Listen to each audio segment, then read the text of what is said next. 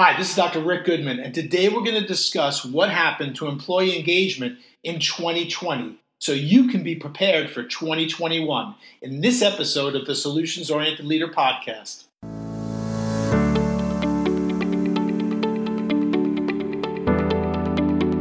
Welcome to the Solutions Oriented Leader Podcast. I'm Dr. Rick Goodman, international leadership expert and author of the book, The Solutions Oriented Leader, your comprehensive guide to achieve world-class results. Each week, we'll be bringing you inspiring leaders and messages to help you develop your solutions-oriented mindset for success. So if you're ready to become part of the solutions revolution, let's get started right now.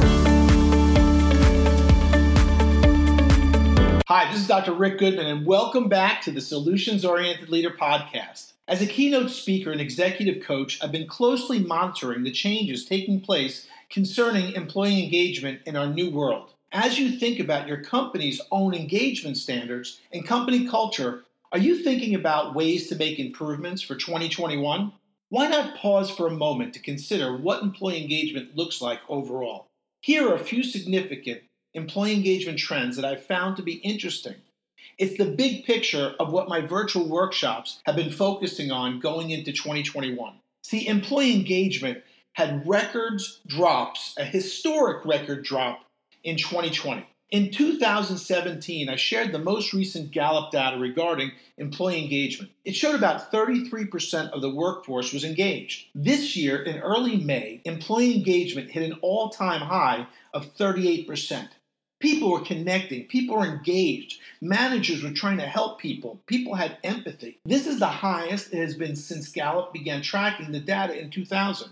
When the new measurements were taken this past June, however, with the pandemic and the political and social situations facing the U.S., only 31% of the working population were engaged, because employee engagement is directly related to positive performance outcomes. The drops in engagement may have serious consequences.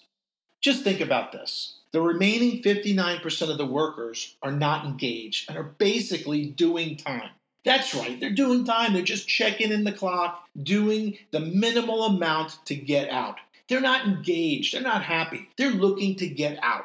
Now, technology and communication play a key role in the employee engagement trends in 2020 also. See, with the growing use of Zoom meetings to deliver virtual presentations to communicate with employees, it's critical now. Between March and early April of this year, many employees and teams that I work with expressed that their managers and supervisors had increased their communication and improved their engagement with teams. See, the key to any change is persistence and consistency. You've got to be consistent with what you're doing. If you're not going to be consistent with what you're doing, things are going to go back the other way. It's no different than if you're starting a workout program or a weight loss program and you hit your goal and then you just start falling back to the bad habits, the old habits. Well, that's exactly what happened. And 59% of the people were just basically doing time. Consistency and communication are key. And by June, many of the teams I work with expressed that communication from leadership was becoming sporadic. And like I said, this could be due to some of the burnout people were feeling due to the pandemic. Many managers and leaders expressed that they were feeling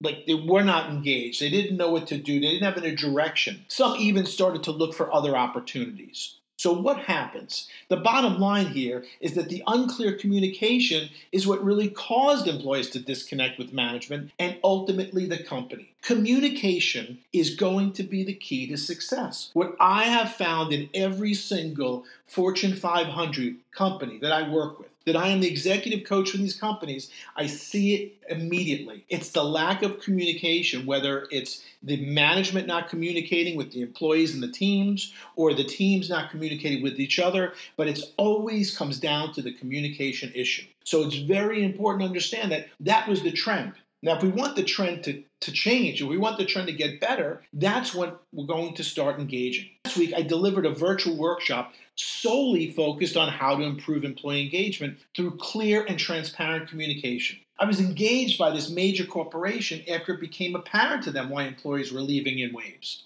After all, teams go where you go.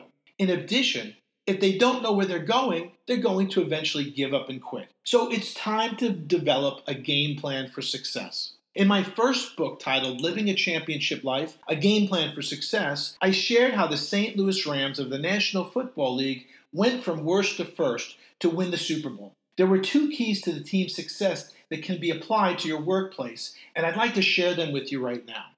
The 2 keys to the success of the St. Louis Rams. The first, the head coach Dick Vermeil and his assistant coaches at the Rams had clear and concise communication with the whole team about the specific goals and objectives for every aspect of each game. Are you sharing your goals and objectives with your team, or is it double secret probation and you're keeping it hidden? Because sharing is caring, and the more that you share what you want to accomplish, the easier it is to get everybody involved and make them feel a part of it, and then you're going to move forward. The team also had the highest level of employee engagement, interaction, and love for one another. The bottom line, it all came from the top. The head coach, Dick Vermeil, and his entire staff were communicators and cheerleaders of everyone's success. The single most important factor that brought the team together, focused on success, was the leadership focusing on what was important to the players. Does that make sense? Focusing on what is also important to your employees, to the teams.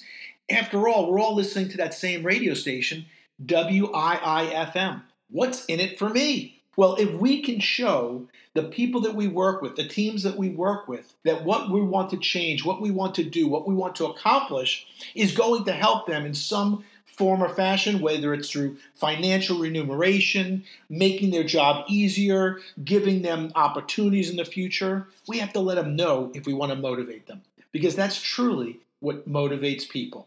Figuring out how we can get them what they want by giving us what we want. See, if we as leaders provide that game plan and tools for our employees to succeed, we will be developing future leaders.